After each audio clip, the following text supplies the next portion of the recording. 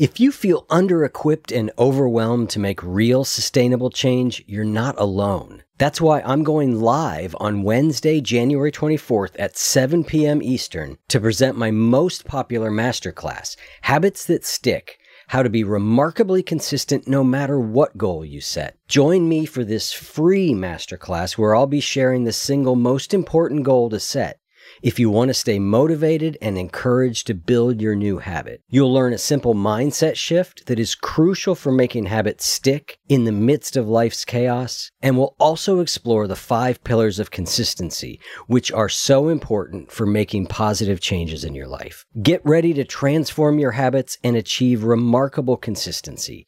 Join me live on Wednesday, January 24th at 7 p.m. Eastern. I'll also be sticking around to answer questions, so I look forward to connecting with you then. I really love meeting all the people, so I hope you can make it. You can register for this free masterclass by going to oneyoufeed.net/habits. Again, that's oneyoufeed.net/habits. I hope to see you there. Through mindful eating, one can learn to still include the foods that someone wishes to include, but not feel guilty, and enjoy it and celebrate it and be able to have the stop button. And these practices do help.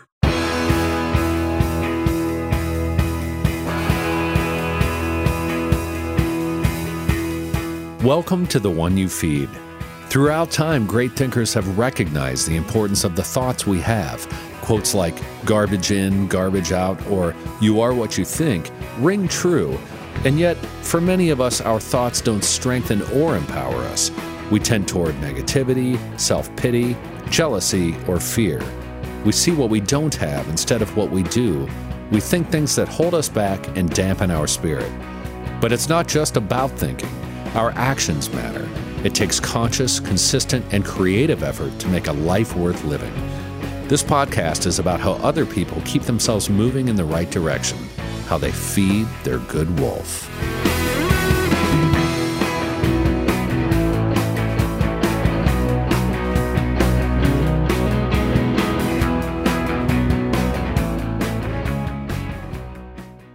Whether it's her first Mother's Day or her 40th, she deserves more. Shop tons of stunning on-trend jewelry for every budget at Diamonds Direct. Diamond fashion jewelry, beautiful birthstones, everyday pearls starting at just $200. Commemorate the real loves of her life with a gorgeous pendant featuring the birthstone of the one who made her mom. This Mother's Day, Diamonds Direct has everything you need to say thank you. Diamonds Direct. Your love, our passion.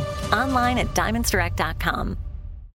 Thanks for joining us. Our guest on this episode is Andrea Lieberstein, the founder and director of the Mindful Eating Training Institute and best-selling author of the book Well-Nourished. She's a mindful eating expert, certified ecotherapist, certified mindfulness meditation teacher, internationally recognized teacher, trainer, mindfulness-based dietitian, nutritionist, and dedicated Dharma practitioner. In her private practice, Andrea works with individuals to have more peace, balance, and joy in their relationship with food, nutrition, body image, and stress-related issues and health concerns, or who simply want to bring their lives back into balance and vibrancy through mindful eating and living. Hi, Andrea. Welcome to the show. Thank you, Eric. Good to be here. Yeah, I'm happy to have you back on. You were a guest a number of years ago.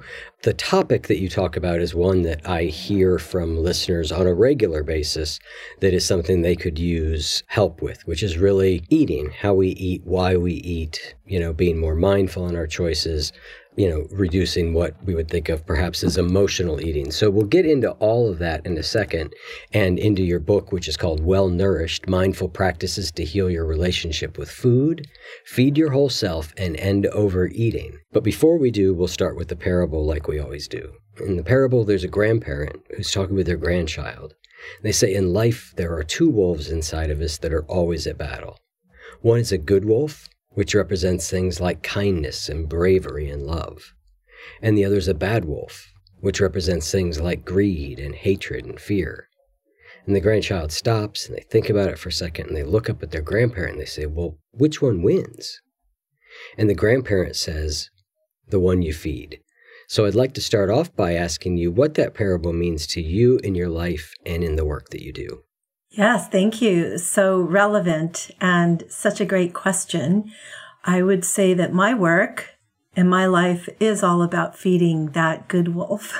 Mm-hmm. And the book that we're talking about here too is really, it's all about how do we feed that good wolf, the thoughts, the feelings, and also how do we work? How do we skillfully navigate the bad wolf when it arises? Because that's part of being human. It will be there.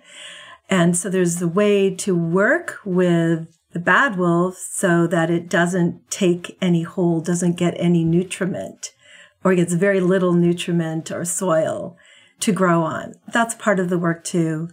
There's always some, we're human, but what's so wonderful is there's so much ancient wisdom and contemporary wisdom, ways to work on nourishing that good wolf and having a more beautiful, well-nourished life inside and out. And your general premise is that there are multiple parts of us that need to be nourished.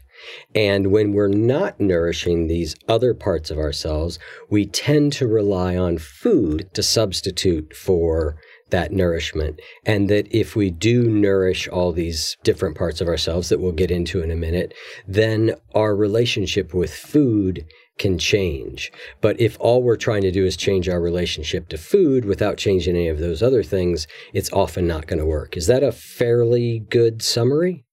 Some of it is. I'm going to just fine-tune that. Thank you. Yep. Thank you for that. Sure. First of all, focus on food as nourishment and comfort to the point of it being an issue and out of balance it's not an issue for everyone, or to varying degrees. People might focus on something else to help cope with the challenges of life and emotional discomfort. So it's not that everybody, yeah, you're right, that is somewhat of the premise, but what's nice about the book is, and actually the original title that I had been interested in when I was working with the publisher was A Guide to Mindful Eating and Living, because it's so much more than just about food. But food is a very easy, accessible, for most, place to find nourishment and soothe and comfort uncomfortable feelings. The problem is that can get out of balance and lead to a lot of overeating and just a imbalanced, disordered relationship with food. So what I found in my work is that, yes, for people that are struggling with relationship to food and wanting to heal that, we could spend all of our sessions or all of our time on that. And it's really helpful. But we are complex and amazing and multidimensional human beings.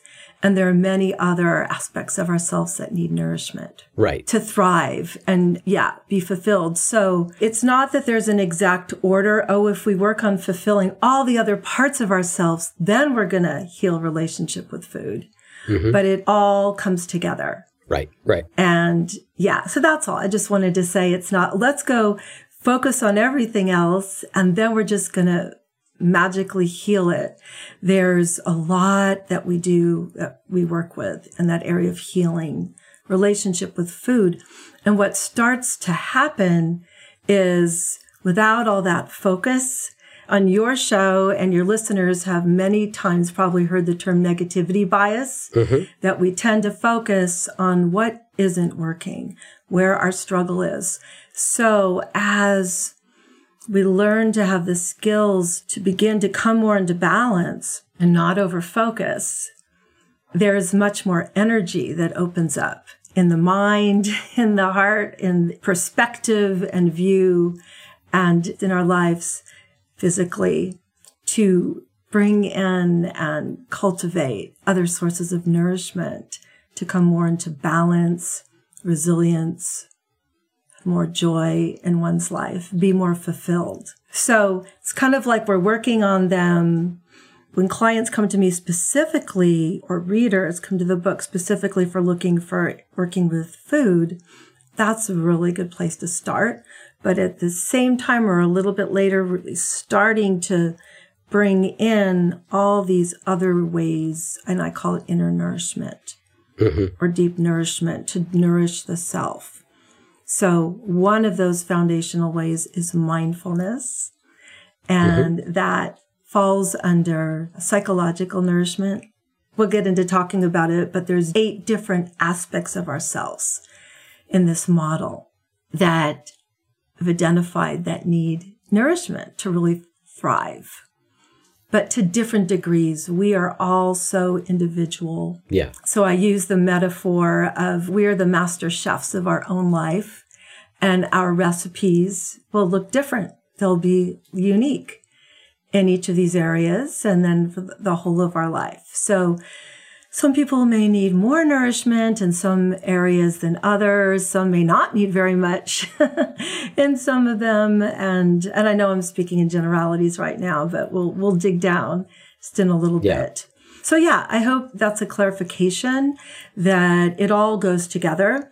And, working with people for so many years with eating issues, it's so much more beyond that. So once the focus through beginning to heal is softened and opened up, there's so much more in our lives to begin to realize is actually already there that we could focus on through mindfulness and really enjoy and savor, and then also maybe cultivate and bringing in some more of those nourishing aspects of our lives that we've been neglecting. So what is the overall approach for the well-nourished approach when it comes to dealing with mindful eating and living? Can you offer the broad framework? Yes. Well, there are several ways to approach the broad framework. And one of them is just kind of picking out the 5 steps to mindful eating and living and being well-nourished. And again, a broad overview, but that is first awareness that there is an issue, that things are out of balance.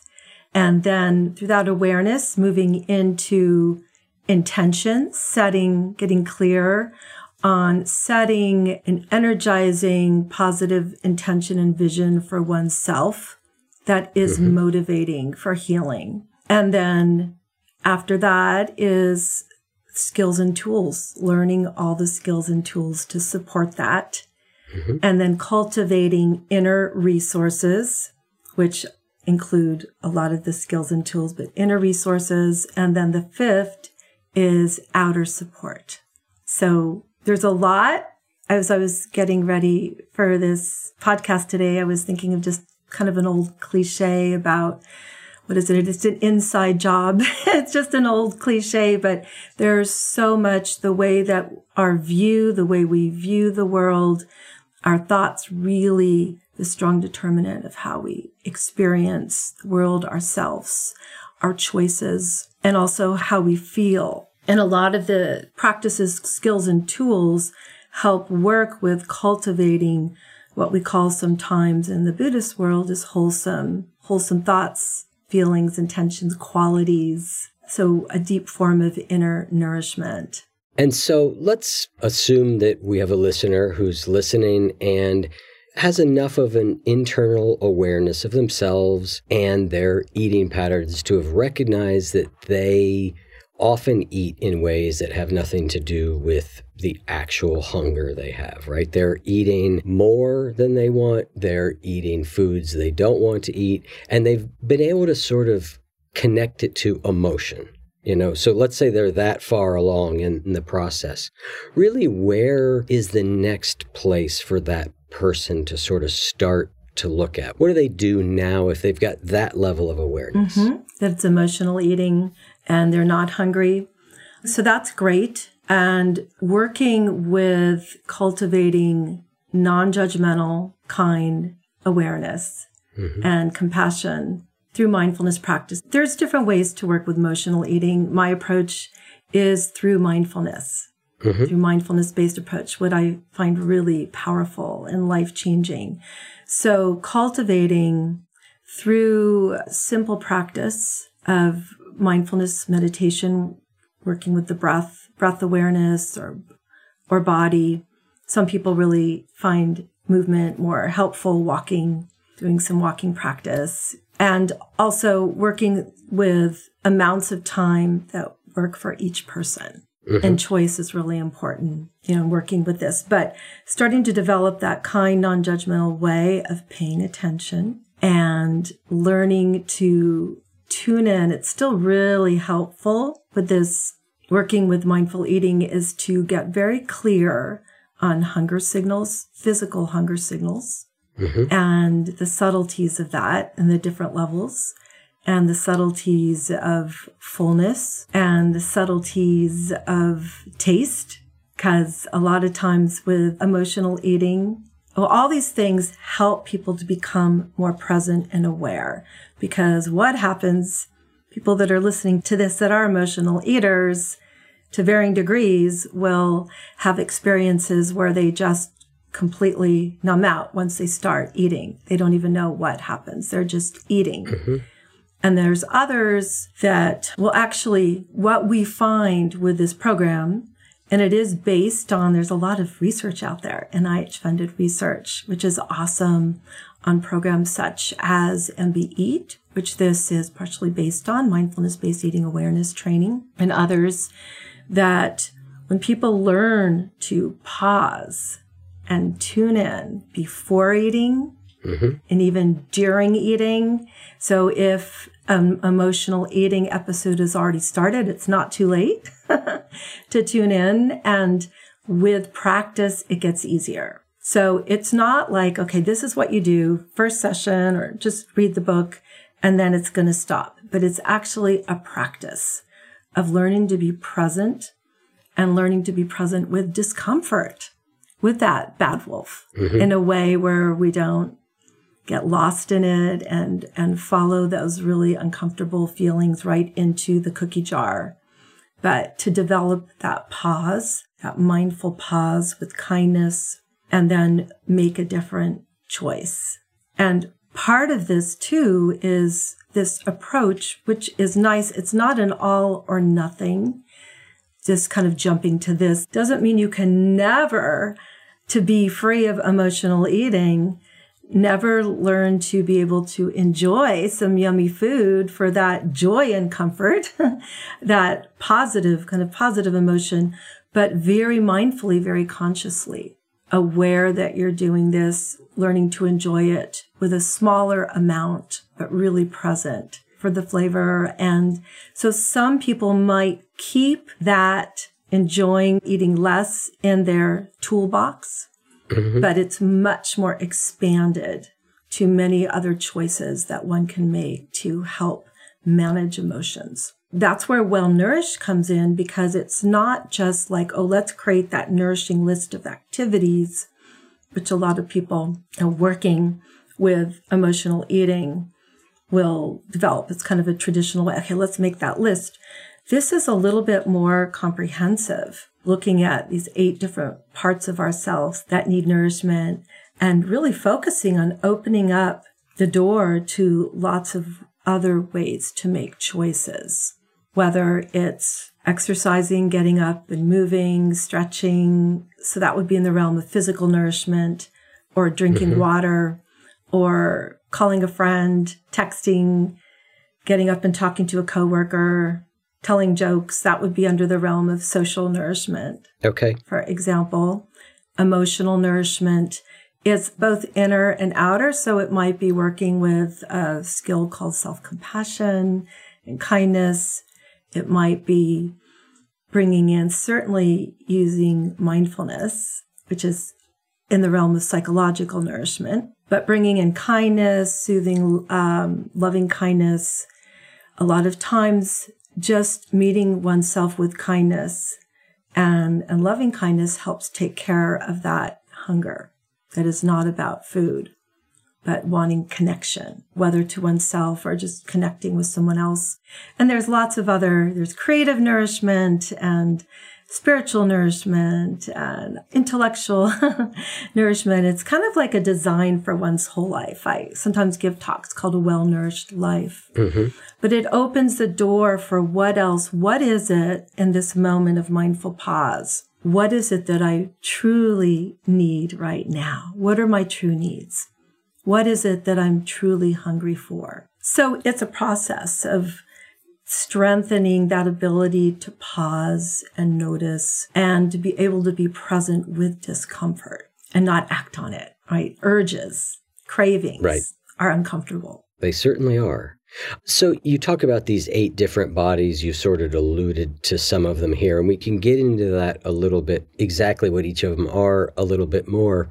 But is understanding what each of the 8 different bodies that need nourishment, is that really helpful so that when I start to ask myself what it is I need right now, I have some different places to kind of go look, in a sense, to almost like, because if I ask myself, well, what is it I need right now?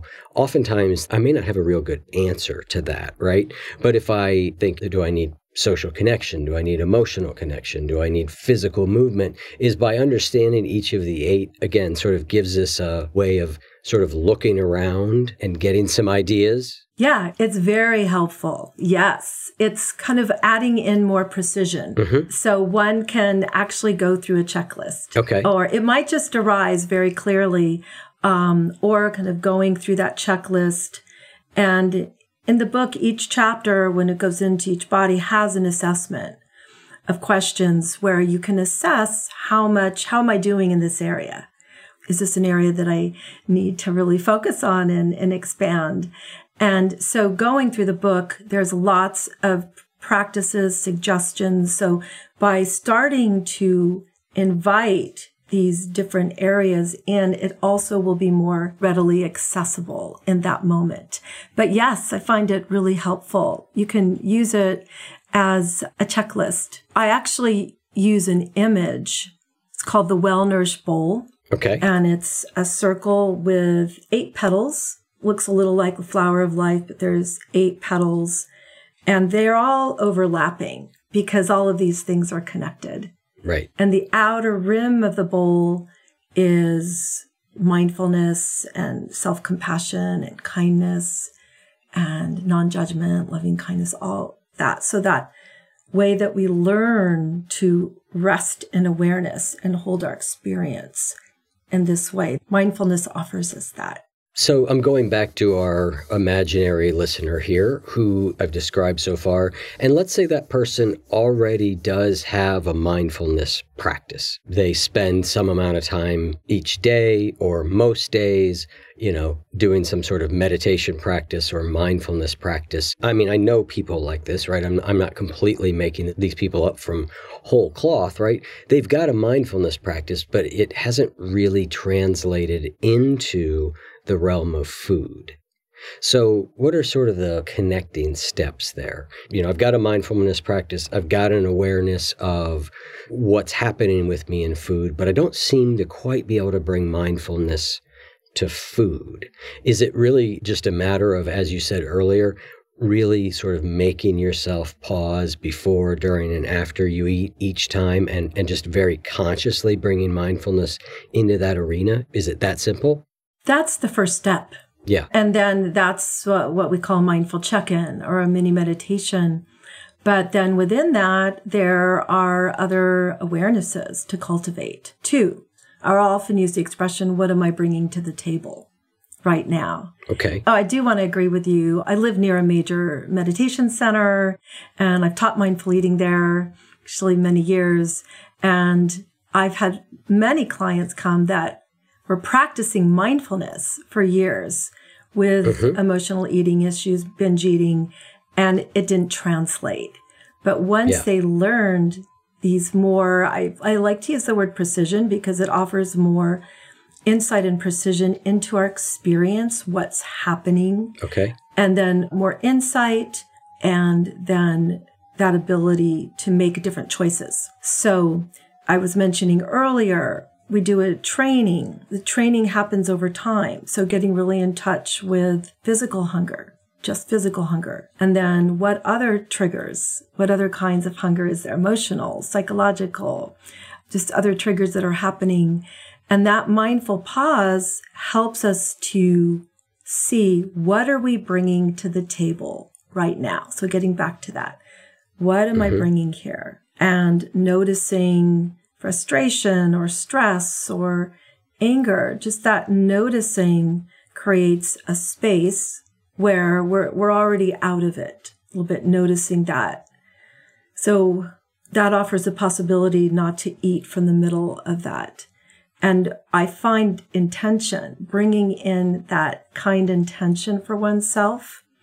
And in the book, there's a lot on working with your intention, bringing it in. It's like a signpost calling you forward into the future, reminding you, letting that inform your present and the steps that you take to remember, why are you doing this? So intention is one of the keys that is lost or just not there for a lot of people. So, I mean, it can be as simple as I had a client, she simplified her intention to, I want to feel good. And it wasn't the kind of good when people overeat, the very first bites right in the beginning, they might feel good, but it doesn't last very long. Right. All the feelings, both physical, being overstuffed, and then the judgment and the shame and blame and all of that. So it's a very teeny little short-term solution that quickly dissipates. So her feeling good was well-being, balanced. I encourage people to bring in positive, energizing words to their intentions. So hers was simplified, but it was very powerful for her. Right. And it could be a little more complex. Are making nourishing choices to support my joyful, well-nourished life. I really like asking ourselves, what is the nourishing choice? Pausing. What is the nourishing choice right now?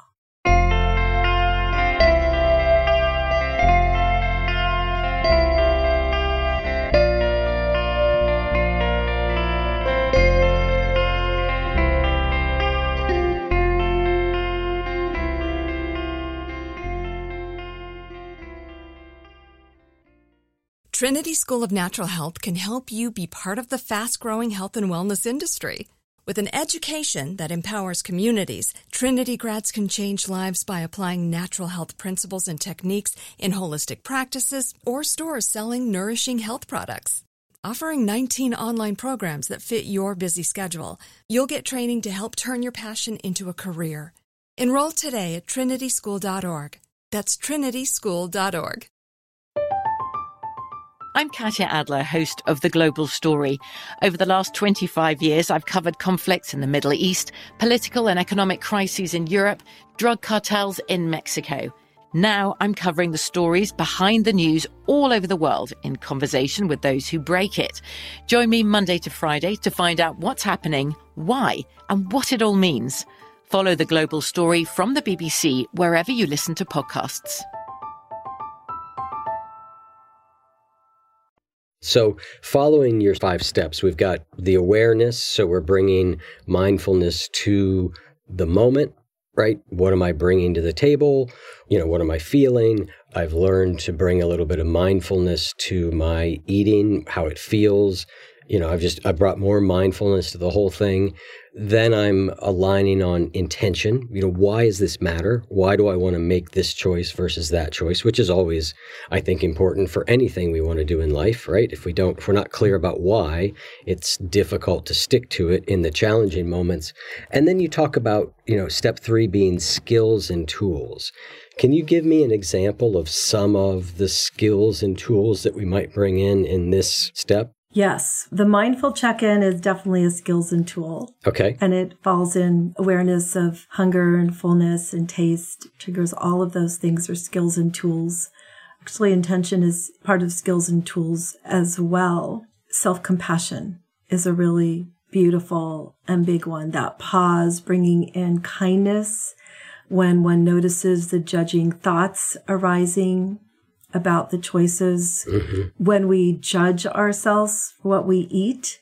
And I know many listeners will relate to this. If they've had something that wasn't what they considered okay to eat on their plan, a lot of judgment can kick in and the thoughts of, oh, I've blown it. I shouldn't have had this. And then kind of a helpless, whatever feeling, I may as well have that whole box of cookies, or I'm off my plan. So first of all, bringing a lot of kindness and recognizing these thoughts that are not helpful Another aspect of this work is being able to be flexible and throwing away the diet rules and diet mentality and diet culture that you're on again or off again, you're on a plan, you're not on a plan, you're yo-yoing and never knowing really how to eat. So it's also using good, sound, evidence-based nutrition and the model that I have in my book, understanding that when we call that outer wisdom in MBE, which is, and I do professional trainings actually for health professionals in MBE and Well-Nourished coaching, they go together really beautifully. But each person looking at what is my healthy and wise relationship to the evidence-based nutrition information that's out there, taking into account personal preferences, needs, health needs. People are at different stages of life, activity. Everybody's individual. There's no one size, of course, diet or one way of eating that works. Whole foods, plant-based diets, we have a lot of great research that is a really healthy way to eat as a base. Right. But a lot of people don't know that plant-based can mean that there is some animal products in plant-based. So there's vegan. That's a form of plant-based where there's absolutely no animal products. And then there's different levels of plant-based that include animal products as well. So someone can still have their meat and their yogurt but be eating predominantly plant-based. Yeah. But recognizing that everybody's different and it's not about, oh, am I paleo or, am I eating carbs or no carbs? Actually, plant-based does include naturally a lot of carbs and healthy whole grain, whole foods type. But everybody's different. Some will do better with a little less. Some will do better with more. Some will do better with more protein. Yep. So a lot of it is also putting on, I sometimes call it your mindful observer hat and knowing what the good evidence-based information is. And I have a lovely model called the Well-Nourished plate, which is based on the latest research that we know that doesn't have different influences in it. Like, the dairy board, you have to include milk in it and you have to include meat. It's flexible and meeting people where they're at. So kind of using it as a guide, but not at all like, oh, this is a plan, but we need to be working off of something.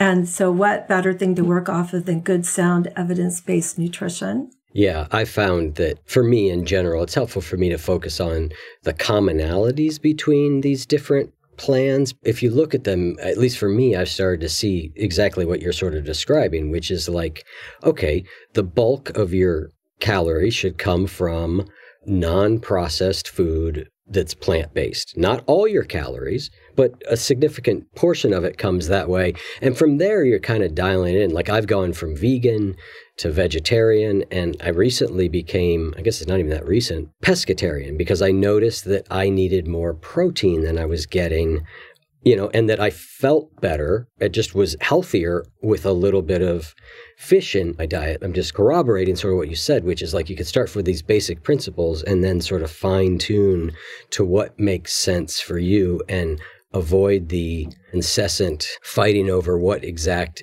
diet plan is the best in the world and focus on some broad concepts that can steer us in pretty good directions. That's a fabulous summary of that. And processed foods, pretty much we can all agree, highly processed foods, ultra processed foods, which they're often referred to in the research, the industry, they may taste good. And even when we tune in, they may taste good for a short amount of time, but there's definite corroboration that does not contribute to health and well-being in excess. And actually, the less we eat, the better. But we don't have to beat ourselves up about it. Through mindful eating, one can learn to still include the foods that someone wishes to include, but not feel guilty and enjoy it and celebrate it and be able to have the stop button. And these practices do help with that, tuning in to when we feel satisfied. There's another practice that we do where we notice, and it works so well with processed foods, that when we really tune in to that potato chip or that candy or whatever it is, the taste action in that highly processed food where everything's stripped out, but then sugar and maybe some fats and some flavorings put in, the taste actually goes down fairly quickly. And we tune in, we notice that, and we have more information and able to make more of a discerning choice. Do I still want to keep eating this? The pleasure, the flavor of it is actually gone. Maybe I've had enough. Do you then notice that foods that are not processed tend to linger on in flavor a little bit longer? It sort of sounds like you're saying the processed food tastes really, really good, really strongly, and then kind of falls off a cliff. Is a more nutritious food likely to maybe not go quite to the same peak, but last longer? Is that what you notice? Yes, great question. It lasts longer. There's a lot more complex constituents to a whole processed food. So there is more taste. So it doesn't drop off as quickly. But what does happen when we tune in, generally, when we've had enough, when we're not hungry, physically hungry anymore, food stops tasting as good. Yeah. So when we have a whole meal, a plate filled with different foods, different kinds of foods, we're getting all kinds of flavors on our tongue. So we keep stimulating the taste buds with lots of different complex flavors. So it doesn't necessarily fall off as quickly as something that's more stripped of all its natural components and is just a, high sugar or high fat food. But it still will go down, but not as quickly. Yeah. So which is nice for us when we learn this taste satisfaction or taste satiety awareness. It's another choice point. Yep. So we have choice points throughout the day and with our eating and with our self-care. Just any time of the day, if we're feeling off, we can do this mini meditation or mindful check-in and check in what is the nourishing choice right now. So let's stay with this area a little bit more because I think that there's some things we could explore. So when we talk about becoming more mindful, eating more mindfully, right? It can be helpful to have some questions to sort of ask ourselves. Like I know for me, I've learned if I'm meditating on a body sensation, for example, I might ask myself questions like, where exactly is it? How big is it? Is it constant or is it changing? Like I have some prompts that help me to tune my precision in. So when it comes to mindful eating, what are some of those prompts or questions that I can use to help me be more precise about what's happening? It seems to me there would be right before I eat, there would be the sensations of eating, there would be a category that would be how I'm feeling after I'm eating. Like, can you give me a couple others in that area that would be helpful for people? Well, one thing that we haven't talked about is mindful eating practices that are specifically tuning in with all of our senses. And this is really foundational. Okay. And probably should have mentioned it right from the beginning along with the mini meditation, but it is foundational to the practice of mindful eating, bringing our full present moment awareness. So there's the questions in the beginning, how hungry am I?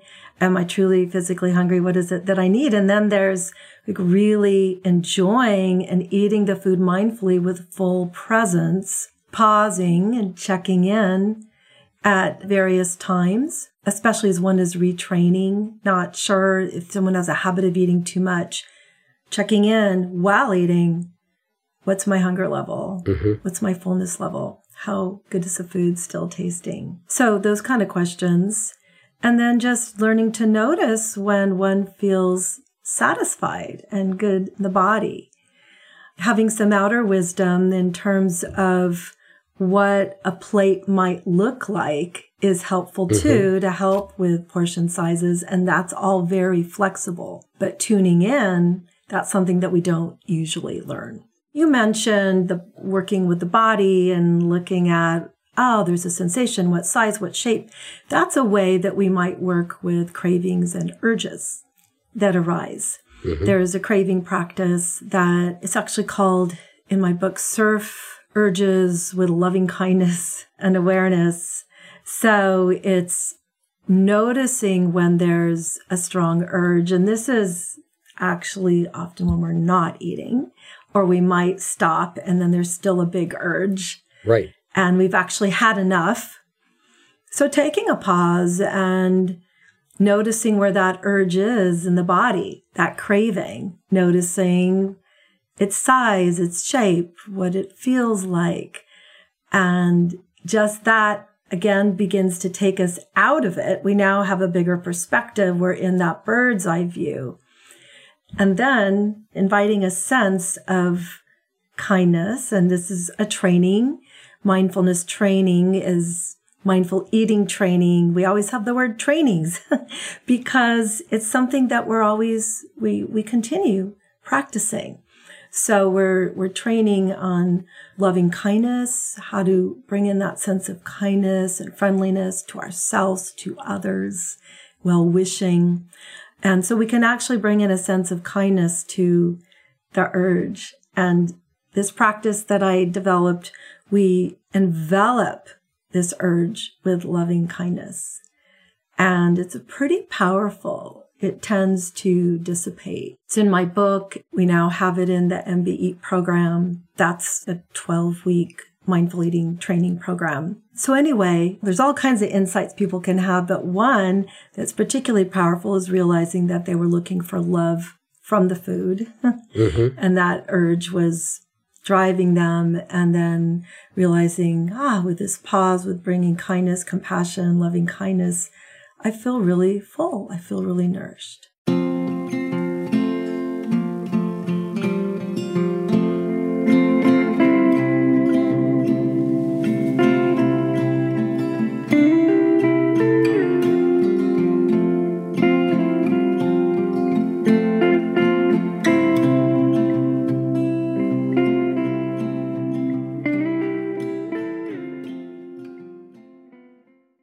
Trinity School of Natural Health can help you be part of the fast-growing health and wellness industry.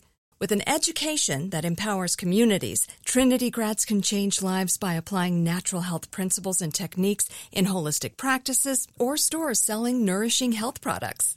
Offering 19 online programs that fit your busy schedule, you'll get training to help turn your passion into a career. Enroll today at trinityschool.org. That's trinityschool.org.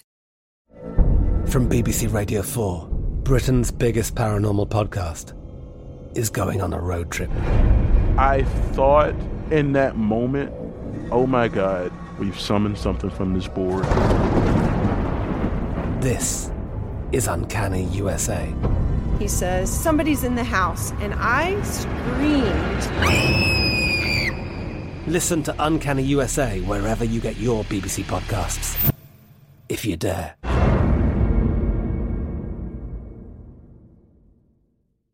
We've given our Instagram account a new look, and we're sharing content there that we don't share anywhere else, encouraging positive posts with wisdom that support you in feeding your good wolf, as well as some behind-the-scenes video of the show and some of Ginny and I's day-to-day life, which I'm kind of still amazed that anybody would be interested in. It's also a great place for you to give us feedback on the episodes that you like, or concepts that you've learned that you think are helpful, or any other feedback you'd like to give us. If you're on Instagram, follow us at @1_you_feed, and those words are all spelled out, @1_you_feed, to add some nourishing content to your daily scrolling. See you there. Talk a little bit more about this surfing the urge with loving kindness. How do I actually do that? So I'll give you an example. This happened to me. I was out to eat. I was kind of rushing, so maybe that's problem one, but it is what it is. I was kind of in a hurry. I was at a restaurant and I was eating, and I noticed that I've developed a fairly good sense of when I'm going to be full and not wanting to go beyond that. As I tuned into it, I'm like, I really don't like that feeling. So I'm feeling that I'm in that neighborhood, right? I've developed that sort of awareness, and yet it's delicious. And so I'm noticing now, all of a sudden, like one part of me going, all right, I think you've probably had enough. You've satisfied the amount of food you need to eat. And yet another part of me going, take another bite, take another bite, take another bite. So in that moment, if I recognize, okay, there's an urge here that I don't want to fulfill, how do I surf that urge in that moment? How do I bring this into that exact moment where it's just really easy to keep lifting the fork right to your mouth? So talk to me about surfing the urge in like that sort of scenario. It's all recognizing it. You have that awareness. You have to recognize that it's there, that you have a choice to help kind of settle the attention a little bit. You can take a few deep breaths, bring your attention to the breath for a moment or so, and then just bring a sense of curiosity. Mindfulness is a lot about exploring what's happening with a sense of curiosity and non-judgment and kindness. So just noticing that urge. So that's that first step, that space that then gets created. Yep. You can just be with it and just keep doing that. The traditional kind of surfing the urge is staying with that for a moment with your attention, and that feeling will go down just like a wave. It will go down. But even as it just starts to go down a little, or even as you're just noticing it, you can bring in what we call your inner wisdom. What are some other options too? This is delicious. You're enjoying it. You're noticing you're fairly satisfied, full. You don't really need it. You can have a few more bites and just really enjoy the taste and celebrate it and not worry about it. We don't have any kind of calorie counting in this approach. Right. So you don't have to worry like, oh my gosh, that's 10 more calories, but to enjoy it. So just that's one choice. Another choice might be, I can bring this home. I have enough. I can enjoy another meal, or I can be really clear. I don't want to have more. And let's just see what happens if I just stay with this urge for another moment or so, and even bring in a sense of kindness to it. It strikes me that it's easy to write off mindfulness sometimes as something that's become a cliche. It's easy to write it off as considered a panacea. But really, in that moment, right, it is that recognition that there are choices here, and even that little bit of pause. I found that it's a momentum almost, that like next bite, next bite, next bite. If I can interrupt that long enough to, like you say, recognize that I have a choice and just break the momentum almost by physically just stopping, then I've got a much better chance than I do if I just kind of don't recognize that and don't bring it into actual awareness, very clear awareness. Absolutely. And putting down the fork is helpful too. Something that is part of some diet programs, but here it's just a part of a mindful pause. Yeah. Just put it down, focus on this conversation, the connection for a few moments. Satiety can take a little while to really kick in. And if we put down the fork and pause, we might notice more feelings of satisfaction. That urge can go away. So part of mindful eating is slowing it down. Yeah. It doesn't mean it's always really slow. When we first learn it, we slow it down. But we can actually mindfully eat at different paces. But slowing it down, I'm often the last person to finish at a meal, and I've just been going slower, savoring it, and eating an amount that feels good to me and my body, and giving time to pause and feel. But so we can slow it down, and that offers the space for that pause too, and to really enjoy it. I do want to say another important piece of mindful eating, and that is, it has to do with the outer wisdom too, is bringing awareness to our meals, our meal patterns. Are we skipping meals? Are we eating regularly? Because part of an overeating pattern, common one, especially overeating at night, is skipping meals. And part of that is that diet mentality. I'm going to be good and I'm going to skip breakfast and I'm just going to have a little lunch. And then by the time somebody gets to late afternoon or evening, all they can think about is being hungry and food. Yep. And so taking care of just that the body needs regular nourishment on a physical level, making sure one has those regular meals. Yeah, there's nothing that will cause me to make bad food choices more than being super hungry. Like if I let myself get to the point where I am super hungry, maybe it's a blood sugar thing partially. I'm just like, where is the Snicker bar factory? But when I'm eating more regularly, I'm much more able to make good food choices. But if I get too hungry, it crosses this point and it's like the bad choice food monster has arrived. Exactly. And so many people beat themselves up for that, and that feeling of lack of control or poor choices. And it's really very basic physiology. Yeah. It's not that anybody's a bad person. That's just what's going to happen.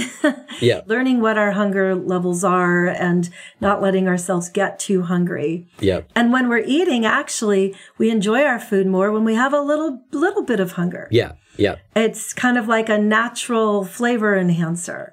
As we're talking, I'm reminded of a model that is in a lot of recovery programs, but it was particularly in 12-step recovery programs. And it's using an acronym called HALT, right?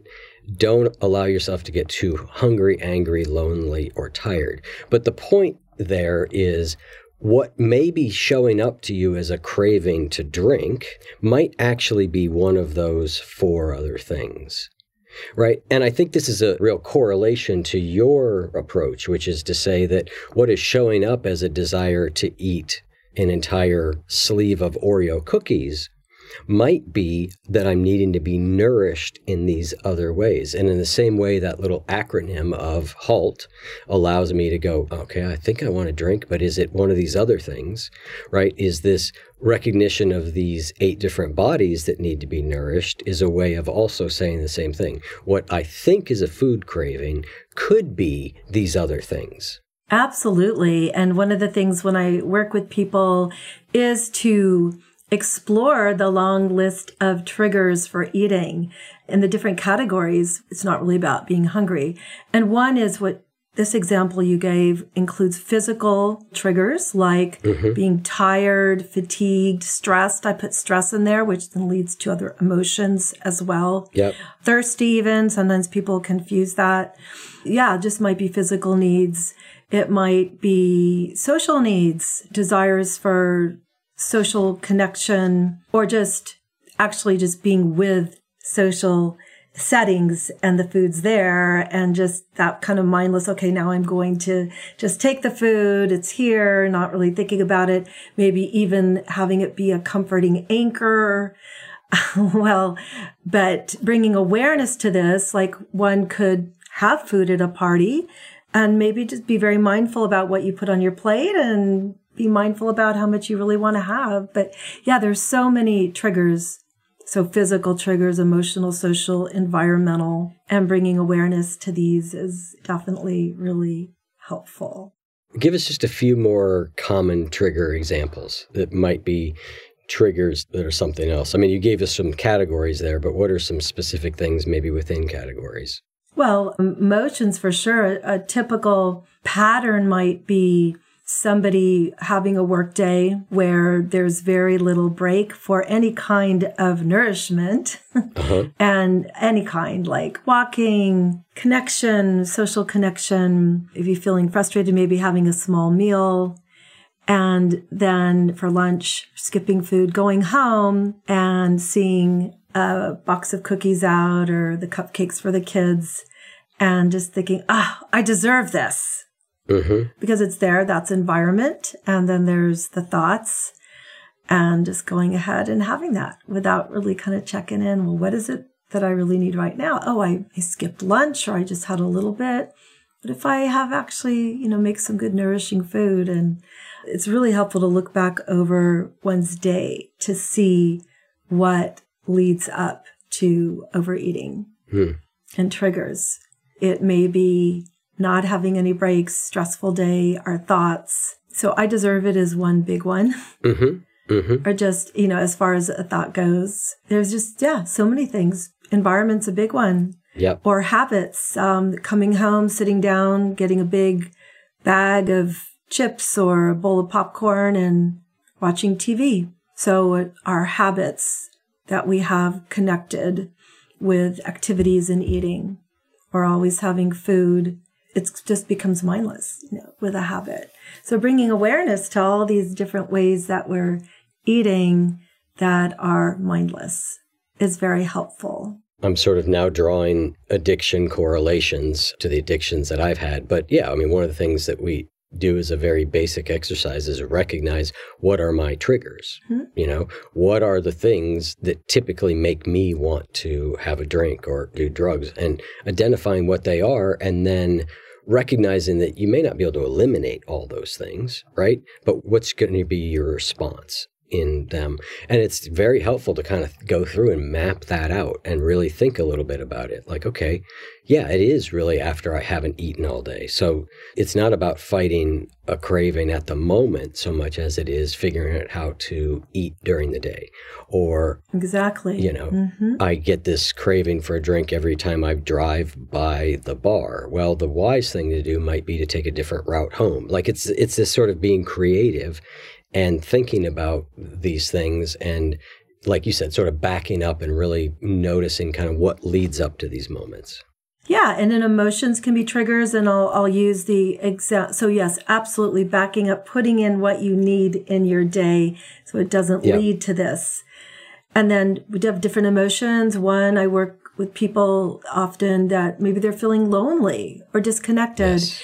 And that's where this whole well-nourished model comes in, because I've worked with them to explore what do they really love and what would be activities or ways to bring in more social connection. So it might be joining some kind of, there's just so many things someone could do.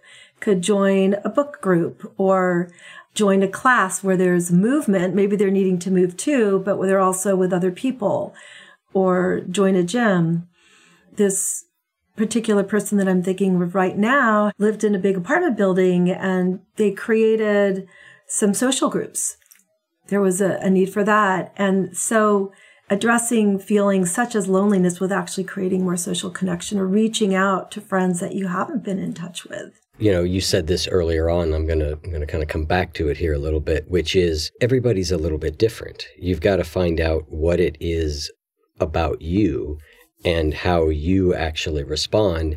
And I think that, you know, one of the other things that goes with mindfulness, and you said this yourself exactly, is being curious, right? Is that curiosity about what's happening, why, you know, let's say, why do I keep engaging in this pattern? You know, that curiosity about, instead of I'm such a you know what, because I keep doing this. It's actually when we can pivot from that using some self-compassion into, wonder why I keep doing that, is, you know, then you can learn. And the other thing that you said that I thought was really good was when you said, and we don't worry about being fully on or fully off or making a little mistake. We simply take it as a new piece of data and we learn and go, oh, okay, what's that? And it does speak to this getting away from expecting the answer to be out there somewhere in this diet plan, this diet program, this thing, and instead recognizes that for, at least for me, for these things to be sustainable, that there is a great deal of inner knowledge that needs to sort of happen about me and my response. Mm-hmm. Yeah. And balance is not static. Right. I think of those like two scales. There's a movement, and that completely takes away the rigidity of it's got to be this way or that way, all or nothing, or I shouldn't have that food. It's okay to have that one. We actually remove that label of good and bad foods.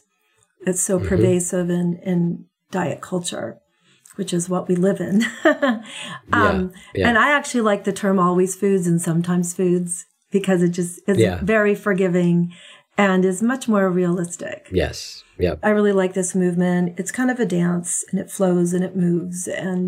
But when learning how to be here, rather, let's see, can't see both my hands in there, rather than like this, the swinging, but more like this. And it's a much more comfortable place to be in. Yep. Yeah. We're near the end of our time here. Is there any last thing that you feel like is really important to this approach that we haven't hit on? Yes. Or a parting message you would like to leave with people? Well, I would like to talk about the creative body just for a moment, because people tend to really love that body or that aspect of ourselves that need nourishment. It's one that is a little neglected in this culture as an essential nutrient to be creative. For example, I went to school in California, and was it Prop 13, or there was some proposition that took away funding when I was younger for arts and music and, creative programs, because it just isn't as valued. But creativity is a great source of nourishment for people, certainly as well as spirituality. Those two petals are next to each other on that model. So I just encourage our listeners out here to think about, do you feel creatively fulfilled in your life? And that doesn't just mean playing music or painting, but also any kind of way that you're expressing creativity through hobbies or volunteering or creating projects or nonprofit organization or whatever it is, or living life creatively, getting out of the box, getting out of this linear ways of the way our days often go, creating more novelty, which is very nourishing and actually stimulating to the brain. And it's great for anti-aging too. But eating could be one trigger for that. Could be if somebody is feeling frustrated in their lives without creatively expressing themselves. So starting that creative project or hobby or whatever it is, living life. What I talk about in the book, creativity is also the way we live our lives. Can be, or having a creative date with yourself for a day and just kind of go with the flow. And so it adds a lot of juice to life and maybe one of the missing ingredients, as well as, of course, spirituality and however that is important for each person. But I do want to mention nature as an incredible resource for ourselves to spend time in nature and touch into what I call, and many of us have heard the term, true nature, that's always there inside of ourselves. Meditation brings us there. Being in nature brings us there. The more that we nourish this place and water these seeds, the more easier it is to rest in that in the moment in our many choice points during the day. Thank you. That is a beautiful note to end on. We'll have links in the show notes to your book and your trainings that you offer.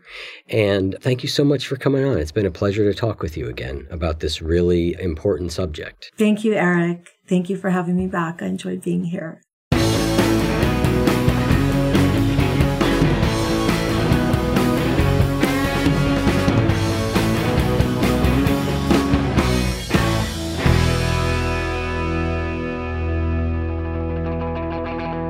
If what you just heard was helpful to you, please consider making a monthly donation to support the One You Feed podcast. When you join our membership community with this monthly pledge, you get lots of exclusive members-only benefits. It's our way of saying thank you for your support. Now, we are so grateful for the members of our community. We wouldn't be able to do what we do without their support, and we don't take a single dollar for granted. To learn more, make a donation at any level, and become a member of the One You Feed community, go to oneyoufeed.net/join. The One You Feed podcast would like to sincerely thank our sponsors for supporting the show. Trinity School of Natural Health can help you be part of the fast-growing health and wellness industry. With an education that empowers communities, Trinity grads can change lives by applying natural health principles and techniques in holistic practices or stores selling nourishing health products. Offering 19 online programs that fit your busy schedule, you'll get training to help turn your passion into a career. Enroll today at trinityschool.org. That's trinityschool.org.